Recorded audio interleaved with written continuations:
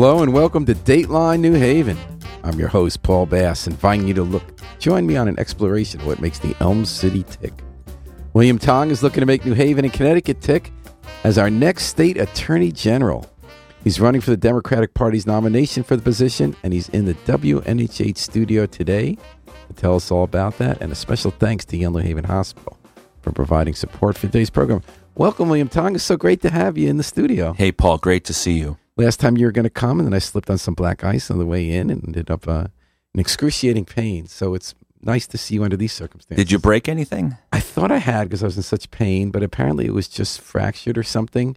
But I had weeks where I was pretty laid up for the weekend, but that was a while back. Well, you look pretty good now. Yeah, I'm feeling good. It's nice to see you here. How are you feeling out? Are you doing, right now you're one of the busiest people in Connecticut. You're involved in the legislature as it hurdles toward the end of a session as the co-chair of the Judiciary Committee.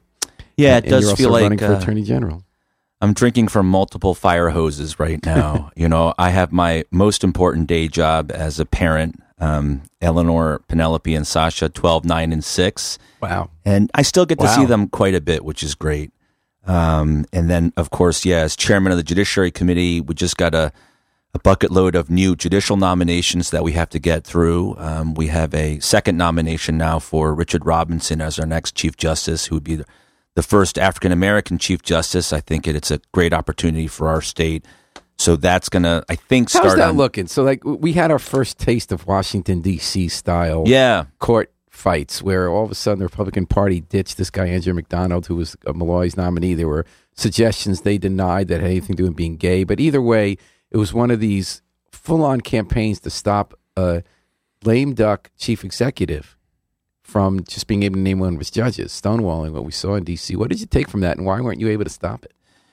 It was a sad moment, I think, for our state, and I think it portends greater problems down the road and potentially a constitutional crisis, really, because we've always had a tradition in the state where if a governor from whatever party nominates a judge, that if there are people in the legislature, the majority in the legislature from the other party, that they'll still respect the governor's appointment and nomination. And if there's person is qualified, and Andrew McDonald is eminently qualified to be the Chief Justice of our state Supreme Court. He's held almost every job at the state, local level, in all three branches of government, legislative, executive, and judicial.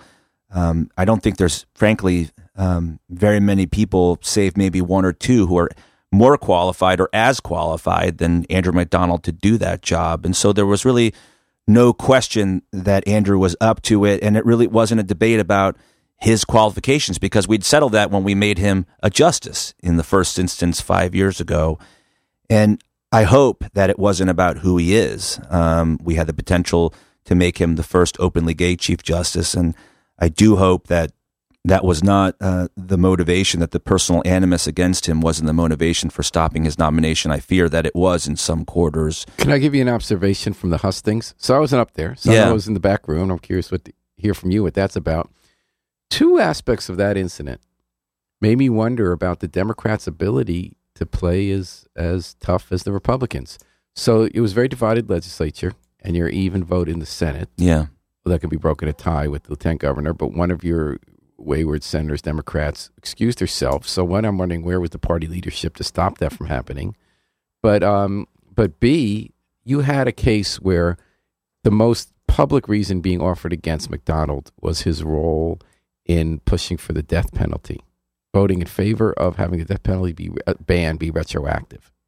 And because he had a role in crafting death penalty policy, it was suggested that was a conflict of interest. Specious argument, but that was the argument. Yeah. But so he was being cited for a conflict of interest on a kind of weak argument. But meanwhile, there was a legislator in the Republican Party whom we all feel very sorry for because he underwent one of the most horrific personal experiences that we could ever imagine. Our hearts go out to him, Mr. Pettit. But he stood up and used his influence for revenge, personal revenge, against a judge, against McDonald, because he was so mad that McDonald's decision prevented the killer of the horrific killing of his family to not be killed in jail, but instead have a life sentence. And no one stood up and said, you're talking about conflicts of interest. What could be a bigger conflict of interest than inappropriate mixing of the personal and private. Where were you guys on that, you Democrats?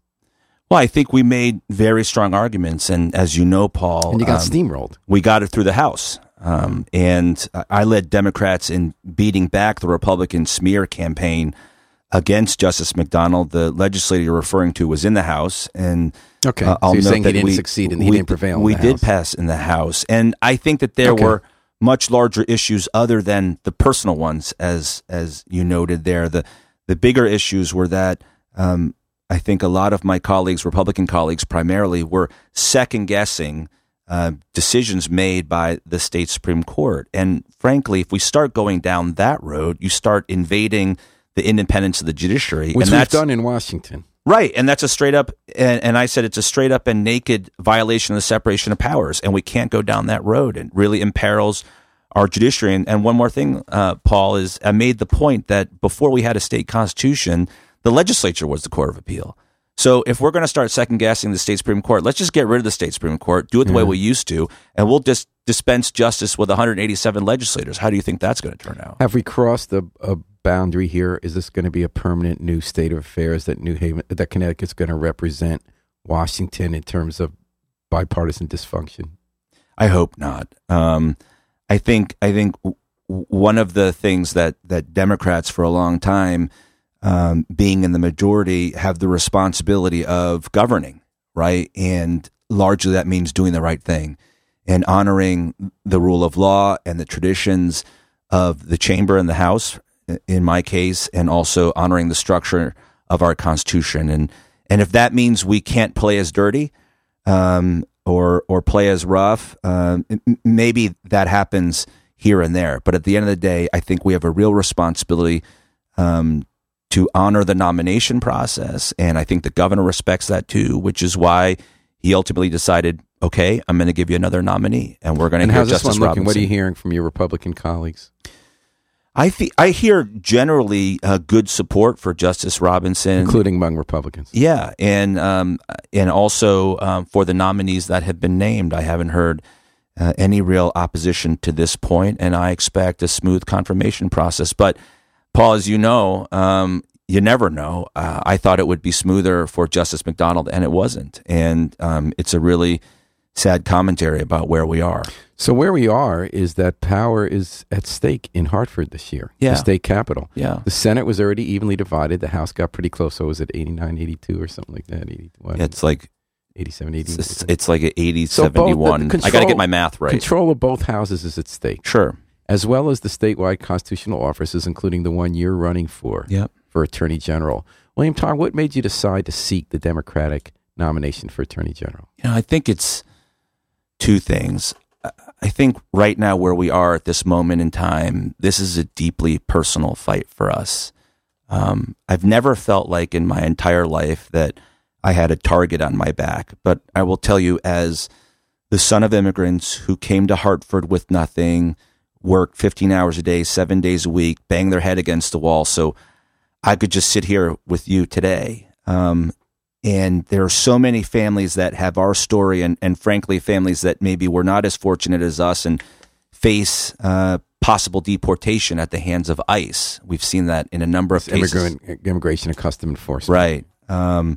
If you're like us and you come from working people, or if you're a woman, for example, or if you just use the internet and you hope for net neutrality, or if you're a Connecticut taxpayer, it just feels like they're coming after us. It really feels like many Republicans and the President of the United States have declared war on you and your family. And so this is really personal for me, because when the president was elected, there was a spike in hate crimes across the country, a 20% spike, and we were not spared here in Connecticut. And Senator Looney and I actually teamed up on the Judiciary Committee to strengthen our state's hate crimes laws. And I did that because it's important to do, but also because, I know what it is to suffer hate. And I know what it is to have people come after your family and to suffer bigotry. And in this moment, if you feel that viscerally and you know what that feels like, and you can speak for the many, many other people that are in the same position and feel like they have a target on their back too. It's time to step up and fight. So how have you experienced hate? So I'm the first Asian American elected at the state level in Connecticut's history. Yeah. First Asian American state rep? Yeah. Oh, wow. And your family came from China, was it?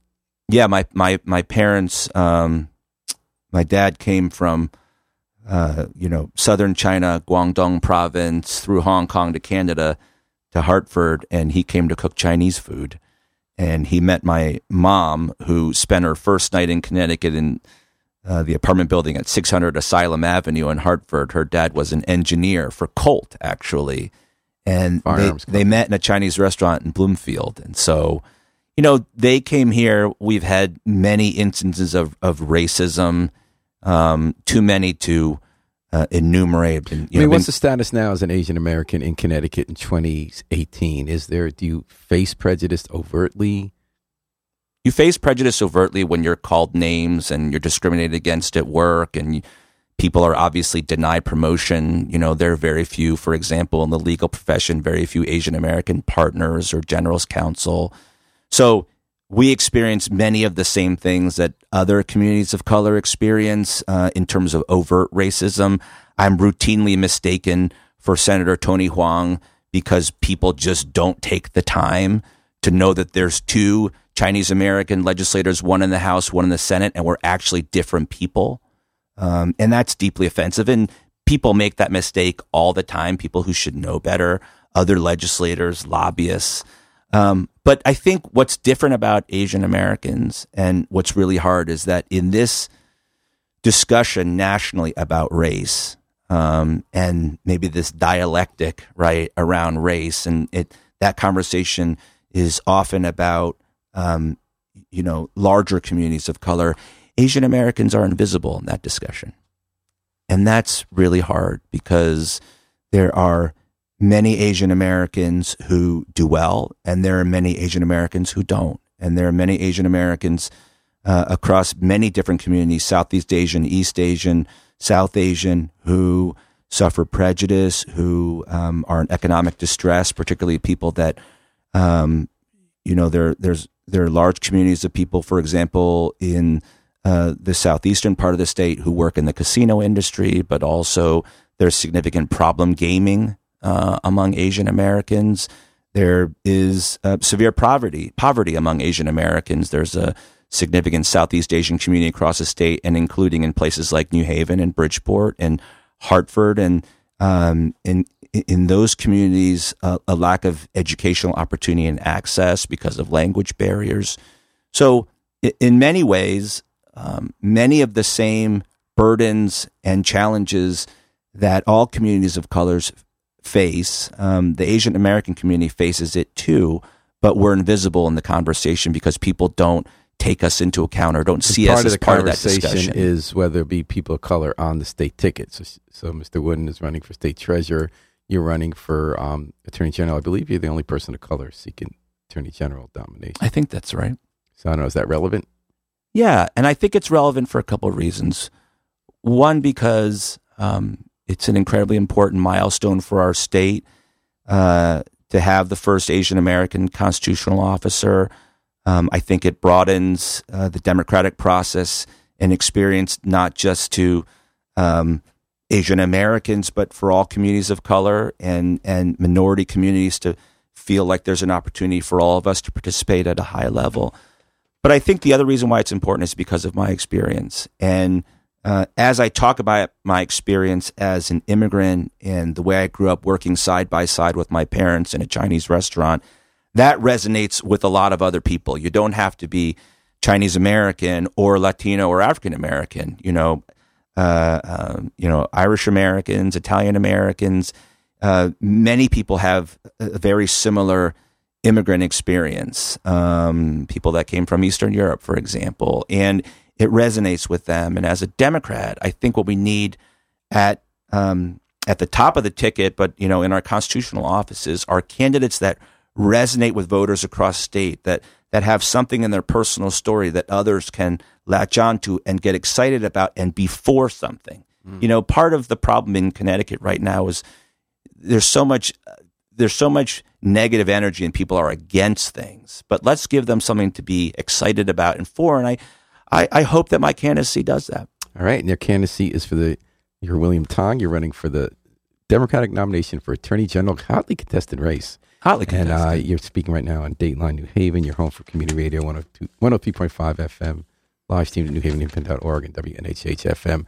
So, William Tong, we've had some of your competitors for this nomination on this radio show. We had Chris Maddy, we had Mike D'Agostino, we had Claire Kindle. And they all, like you, spoke about Trump. Yep. And I understand how, given your experience, this is an office you would see because you are an attorney. You have, as a state representative, co-chaired the General Assembly's Judiciary Committee. Yeah. So legal issues are where your experience lines up.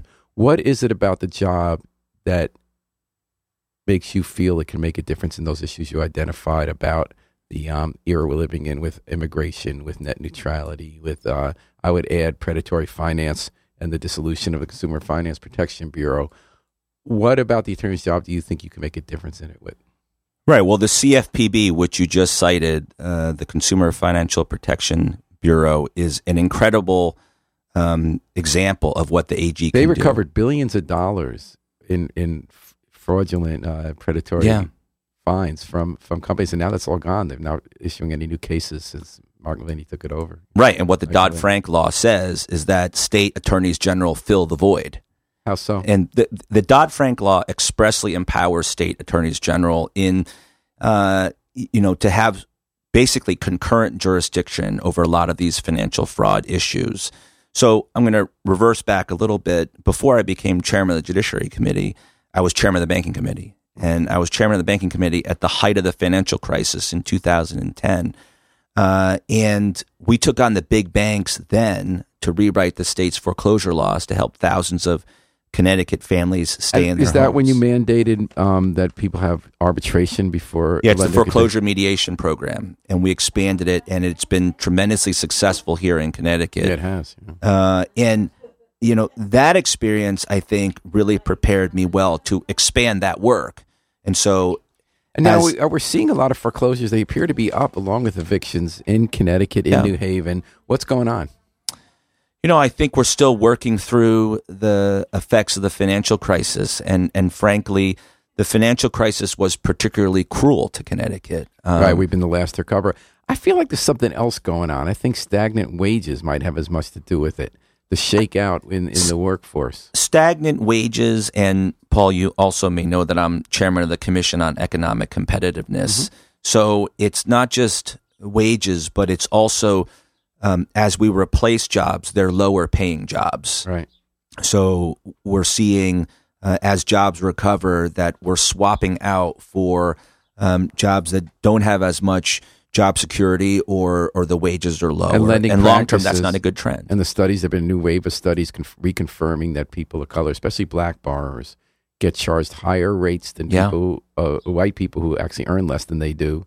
And get these balloon payments and variable mortgages. Is that a factor? Is that something you can address? Yeah, I think there's that. There's payday lenders continue to be an issue.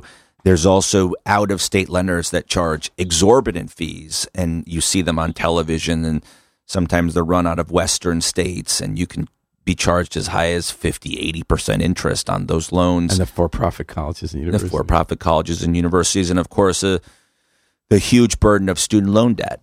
On people in this country. So you say that you're empowered by the Dodd-Frank law to have attorneys general step in, and we know that George Jepsen, the current attorney general, has worked with other states' attorneys general to file suits against the financial industry. What void specifically are you going to fill if you're elected? What kind of suits do you see initiating that aren't being initiated now, or that you're going to continue on this issue of predatory finance? Yeah, I think George has done a great job, particularly with respect to the National Mortgage Servicer settlement.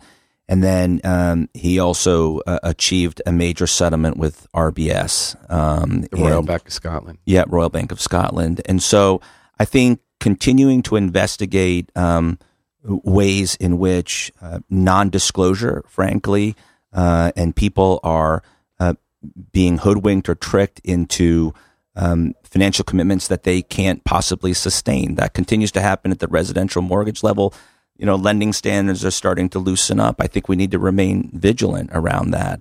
I think we need to remain vigilant around innovation in financial products, right? And what we're really going to see more and more of is state attorneys general across the country linking arms. So I look forward to working with Eric Schneiderman, for example, in New York, and Maura Healey in Massachusetts, and initiating these multi-state, multi-jurisdictional lawsuits. And I it's think a it has profit to. center. Since Joe Lieberman's days as Attorney General, it's become a profit center with all the suits we file. In the Yeah, I'm not sure I would look at it that way. Well, you bring in 10 times as much money as you spend as Attorney General. But it has been very productive. But I think that is a happy coincidence of enforcing the laws and protecting people's rights. MERS, that registers a lot of mortgages for those people who own. In New Haven, we have a big problem with slumlords. Yeah. And a lot of property, you can't even find who owns it or often whom you own the debt to. And we had an eviction we covered last week where the person couldn't even track down through MERS who they really owned the money to or to prove they never got notice that to pay the bills. Anything happened, that's about how we record in public records who owns either debt or property. Any thoughts on that? So that's a really good point. I worked on that issue when I was chairman of the banking committee. And, MERS is controversial in the legislature, and there's always efforts to make it more transparent. Here's what I would say about the Attorney General's role in that. If there is a violation of the law and there's an opportunity to initiate litigation or pursue class-wide relief because people are prejudiced by MERS or the mortgage recording system or anything in the residential lending process, that's one thing. The second thing, though, and this is really important, what Dick Blumenthal and George Jepsen understood was that their job as Attorney General carried with it a significant bully pulpit. And as former legislators, they saw it as their obligation to go into the legislative office building in the state capitol and to advocate on issues that aren't directly in their jurisdiction because it's not the subject of a lawsuit. But because they have relationships in the building, they could go in and advocate for bills. They always had a legislative agenda and push that legislative agenda to give sometimes more power to the Attorney General's office to enforce the law, but also to push legislators to pass laws to protect people here in Connecticut. And what people don't always understand in Connecticut is that you don't handle criminal matters as an Attorney General. That's right. The state's attorney. Chief state's attorney, Chief state's attorney. Right. And each district, we have a state's attorney who's the prosecutor, but that you are the civil lawyer. You give advice to the legislature and the governor about the law. They're your client, and we're your client, and you also press civil lawsuits. Yeah. And we're talking about that on Dateline New Haven and WNHH-FM, your home for community radio, 103.5. And William Tong, one of several people seeking the Democratic nomination for Attorney General, is our guest today. Now, one big issue, as all the candidates talk about, is guns. Yes. And this session, you are pushing a bill to ban bump stocks and ghost guns. That's your bill. You brought people together. I believe you introduced that bill before Parkland. Yeah. Tell me why you're introducing the bill and what difference it'll make and what its chances are. I think the chances are very good. It's not just bump stocks, but also ghost guns. And I think what we saw in Las Vegas, we lost almost 60 people in Las Vegas, and there's just no reason for anybody to have an instrument that turns a semi-automatic rifle into a fully automatic rifle. Is that what a bump stock is? That's what a bump stock does. It's a piece, roughly this big. I'm making a square with my fingers. I know we're on the radio. They're also on Facebook.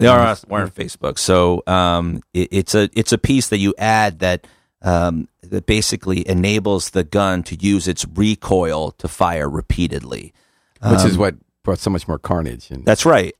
And I think some of the folks on the side of the NRA are saying, well, bump stock's a very crude tool. It doesn't make a gun more accurate, but it makes it more deadly. And because also of how much it can fire, right, in a short period of time. And also, ghost guns are guns that are basically they're kits that are 80% complete. And if you go to ghostguns.com right now, you'll see that they advertise you can buy a Glock or an AR-15 that's 80% complete, and you just have to fabricate it at home a little bit more to get it to 100%. Legally, to own it, do you still need a permit for it? Well, that's what the law would say. The law would say, well, you would need a permit, but the law would say that you need to register this gun because once you fabricate it at home, if you don't tell anybody, it doesn't have a serial number and it's not registered, right? And so that, I think, poses a huge problem and compounds the gun trafficking problem. Actually, I was proud to stand at the Church of the Rock. You might have been there, Paul. I think you were there, or one of your reporters was there with Tony Harp. Yeah, and the legislators from New Haven. Yeah. Mayor Harp joined me in announcing that legislation. I was very pleased last Tuesday to announce that Mayor Harp has endorsed me in the race for Attorney General. Okay. Yeah. And I'm very proud to have her support. But getting back to the gun issue, the chair of Did you guys do any judicial press on that? I'm sorry? Did you guys do any press on that?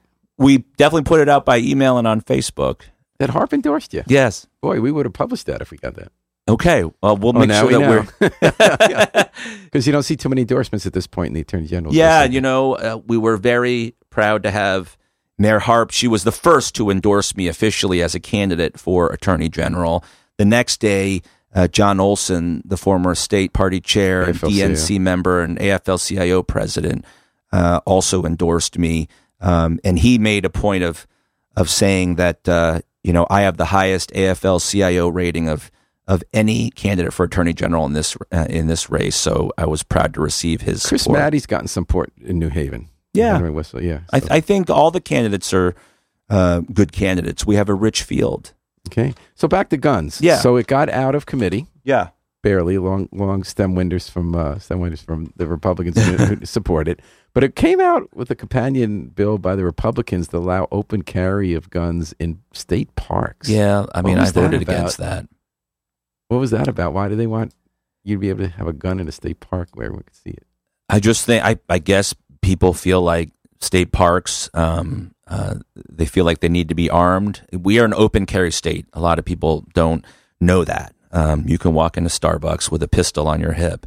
What's also deeply concerning, though, in this state is if a police officer asks you to see your permit, if you're openly carrying, you don't have to show it to them. Wow. And last year I tried to pass a law to require you to simply show your permit, which you're required to carry on your person, but it was defeated in committee. And I must tell you, I tell my colleagues and anybody who will listen across the state, when you try to understand what the consequences are of a tied Senate and a very close House, or if we lose the majorities in one or both houses, this is the future.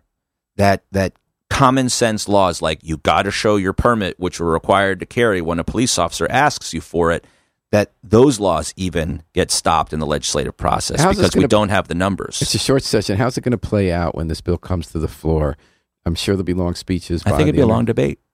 And I've spent 12 years taking on the NRA. My very first job, I had two jobs when I was a freshman. Justice McDonald was the chairman at the time, and Mike Lawler was the chairman. And I served on the committee. I think Representative Tony Walker was on the committee. It's been great to work with her over these 12 years on juvenile justice reform. But when I started, the two jobs that I had were to pass the Lost and Stolen Firearms Bill, which was a bill to require people to report when their gun was lost or stolen within 72 hours. The reason why that's important is because gun traffickers who can legally have guns will sell them to people that can't buy guns. And then when they're traced back to them because they were used in a crime, they say, oh, that gun was lost or stolen. So that was an important piece of legislation. And then Representative Lawler and Senator McDonald at the time asked me to help them take the lead on marriage equality at the time. Mm-hmm. But, starting with the Lost and Stolen Firearms Bill and then fast forwarding to Lori Jackson's law, the domestic violence gun law, I thought that would be a much easier bill to pass, to be honest. I think people viscerally understand that if someone is a victim of domestic violence and they make that fateful decision to leave their abuser, that's the most dangerous time. And that if that abuser has a firearm, you have a much stronger chance of the victim being shot or killed. And so I thought it was real common sense to people that that person who's the abuser ought not have a firearm during that most dangerous period. But even that bill met substantial resistance in the House of Representatives and the Senate. We did get it through. It did pass. I'm proud over 12 years. That's one of the things I'm most proud of is the domestic violence gun law. But that just shows you how powerful the NRA continues to be. And I'll tell you, when you take on the NRA, it just feels like they're everywhere, in every congressional district, and they're everywhere. And even in Connecticut, in our state capital, their presence is felt and it's strong. So we'll have to push back on them. And our supporters were posting on the Independent when we covered that press conference. You induced the bill. A lot of people after the Parkland shooting in Florida, the massacre there, people say Connecticut's gun laws are the strongest in the state, and we have had a drop in gun deaths as a result. Yeah. The contra argument, I'll be just some of what some people wrote. Do we have a problem with bump stocks? Have we had mass shootings with bump stocks, robberies, murders, and mayhem from bump stocks, ghost guns? Do we have a problem with ghost guns here besides the single case, which may or may not have violated any laws? What was the case? Someone else wrote, how about shoelaces and rubber bands, both of which can be used to create the same rate of fire as a bump stock?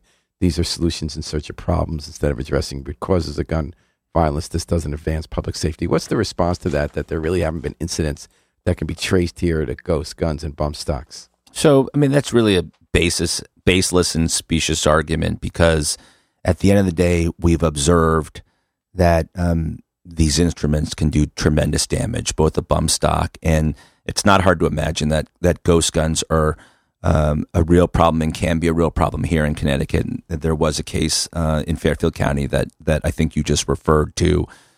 We don't have to wait till there's a problem. Mm-hmm. And we don't have to wait till somebody gets shot. So we could be proactive based on what's happening. Well, let me say this. Yeah. If we had acted sooner and had stronger gun laws before Sandy Hook, that might have helped. And how so? What would have helped there? Well, I think the availability of AR-15s would have been curtailed, which was the Bushmaster was used in that shooting. Also, we have here in Connecticut what's known as the suitability test. So there might have been the opportunity to determine whether Adam Lanza or his mother were should have been allowed to possess firearms. There are a number of ways. Obviously, after Sandy Hook, we limited the size of magazines. We took away large capacity magazines, and so if we had engaged in that conversation proactively, we might have saved some lives. And I just think, as a state, we have such a unfortunate relationship and tragic relationship with gun violence, a special relationship that I'm sure all of us hope we didn't have because of Sandy Hook. I think we bear an extra responsibility to the people of this state to be even more vigilant and proactive.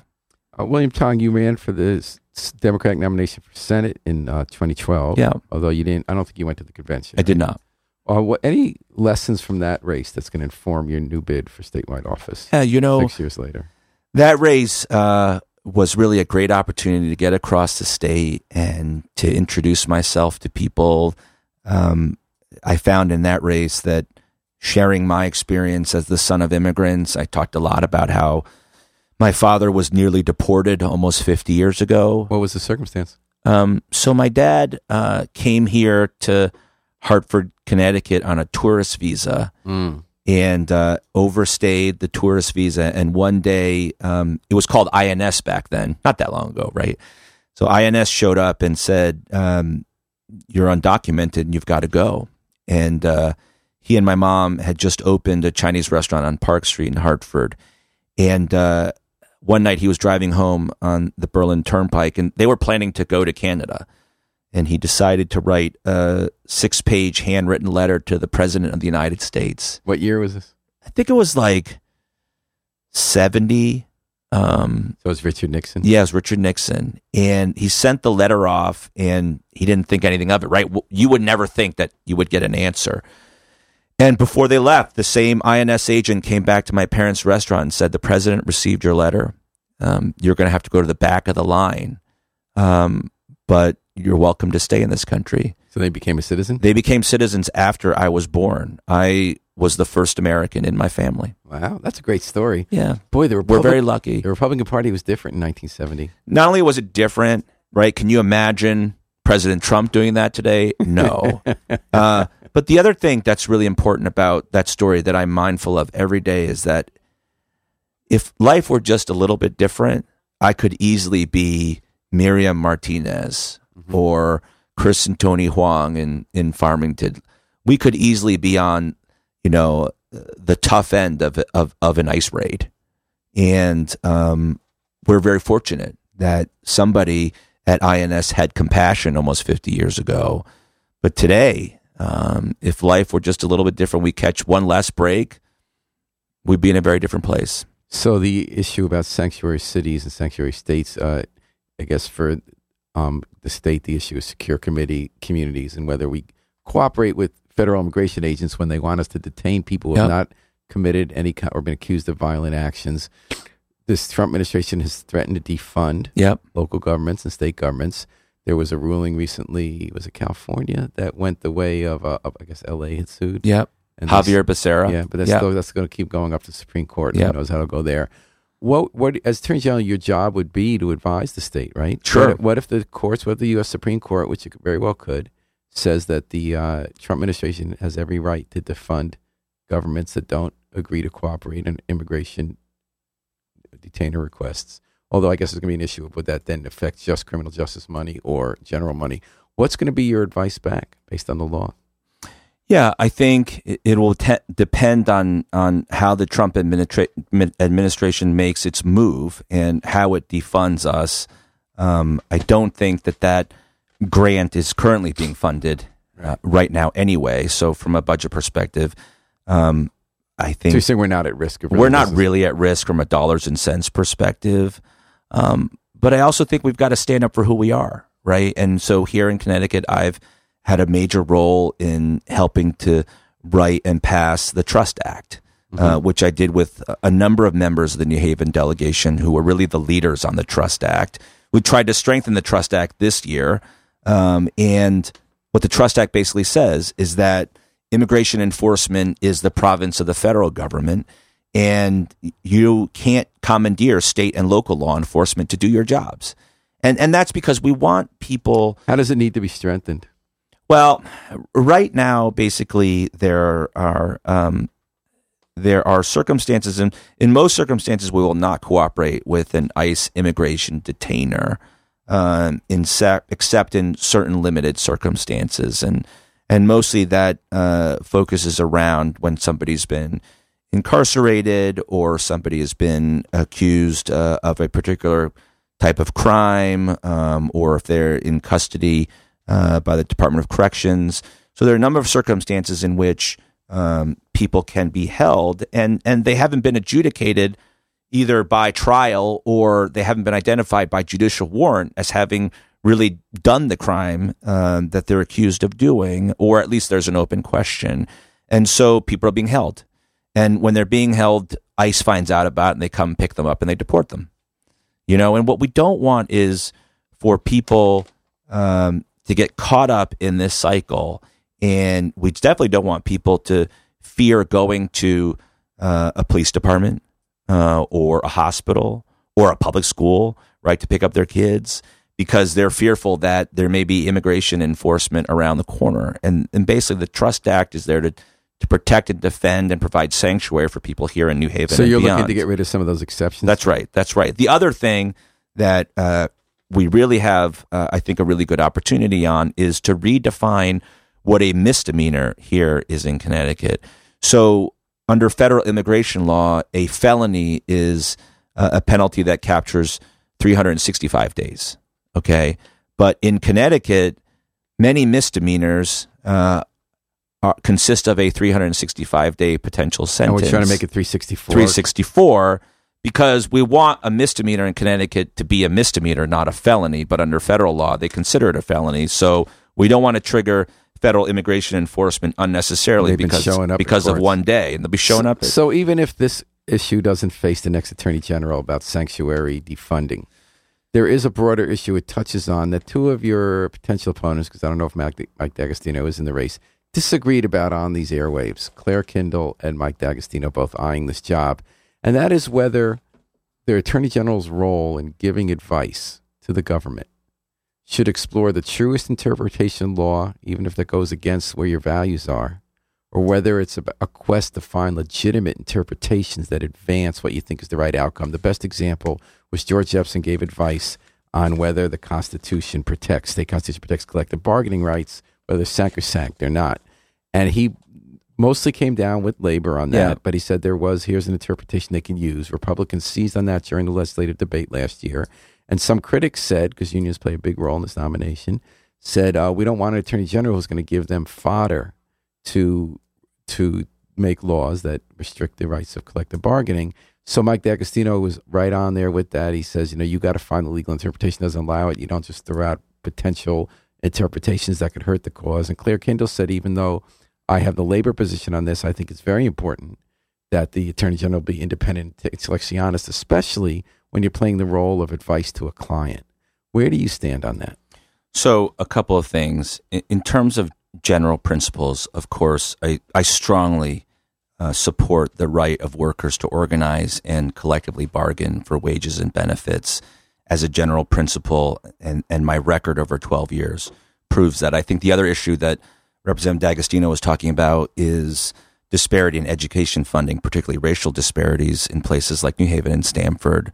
I believe strongly that education is underfunded in this state, that there are disparities, and that the ECS formula as it's currently constructed is not only unfair but unjust. Question is, though, is it unconstitutional? No, right. That's where you're that's for the state Supreme Court to determine, and they said it wasn't. And they said it wasn't. Here's the thing. The statute says 3-175 that the state attorney general has the obligation. It's a shall, not a may. Has an obligation to defend state agencies and state officials, unless they're. I think the language is unless their doings and acts are called into question. Okay, and I think that's a significant exception, right? And so, if you find yourself in a position where, as a lawyer, I have an ethical duty not to advance frivolous or blatantly unconstitutional or unlawful positions. And also that statute provides that if I call into question the doings and acts of an official. What if you'd rather the state not fight at the Supreme Court level the ruling from the lower court judge, but that you I don't agree with that. I don't agree with that. I think Mike and I will disagree on that. You think that it was proper for Jepsen to say we're going to fight this at the Supreme Court? Yeah, I think the Attorney General. So what I was going to say, just to finish the thought, is that despite the fact that you have the opportunity to object because you believe a legal argument is frivolous or unconstitutional or blatantly unlawful, or you question the doings or acts of a public official, it's still a very, very high bar. Does that mean whatever the governor wants you to do, you got to do? No, it doesn't mean that. But it does mean that you have to think long and hard about your role and your obligation to defend state agencies, including a governor. And it has to be a pretty extreme case where you don't do that. I will say that a blatant breach of a labor agreement without regard for the law is pretty extreme. So, William Tong, you're a Democrat. Yeah. And if you become Attorney General, sure, there's a real chance there might be a Republican governor. That's what the polls say. The first string candidates from the Democratic side bailed, jumped overboard because they thought they had no chance of winning. What if you have a Timothy Herbst or someone else who's pro-Trump? They're the governor. They want to cooperate with secure communities. They want to, fight any effort to get suburbs to pay more for education or not get as much aid. How are you going to do that job? So I think I'll do it a lot like Richard Blumenthal did. And he's the Roland years. He's a great example from the Roland years and the Rel years. And this is where experience as a legislator makes a huge difference. Dick Blumenthal and George Jepsen both trained to be Attorney General on the Judiciary Committee. George Jepsen was its chairman a few years before I was.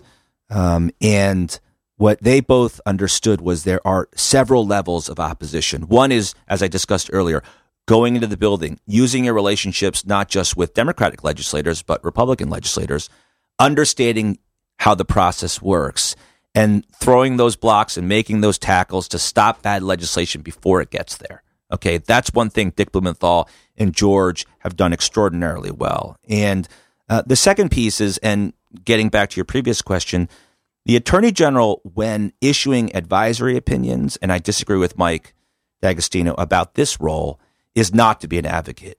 You are sitting in a quasi-judicial role, and you're trying to give your best advice to your clients. So your role will be to give advice to Governor Herbst and say, I think that the Trust Act makes it clear, and the U.S. Constitution makes it clear that this is not the local government's job. But your advisory opinion can reflect also not just your interpretation of law, but also can reflect broadly your values, right? And I think that those opinions would. And then finally, of course, if it gets to that point, there's litigation. And that depends on what law is passed and how it falls. And, I will always... Will you have to... I'm sorry, you will always... No, and I will always take with me to those decisions, my principles, which, as I said earlier, a strong belief in collective bargaining and the right to organize, but also a strong belief in constitutional structure and my role in it.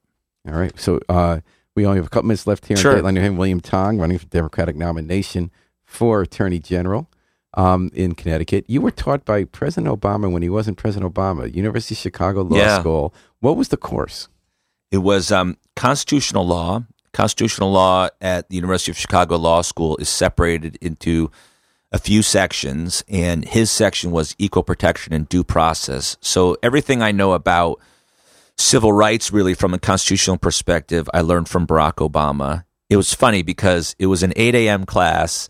I wish I were a better student. And he was in the middle of getting crushed in a congressional primary against Bobby Rush. And that was not a happy moment in the Obama household. But you could tell there was something really special about him. And it was great to see him years later when he ran for president. I was the first elected official in Connecticut to endorse him. And I got a chance to sit with him a couple of times. And,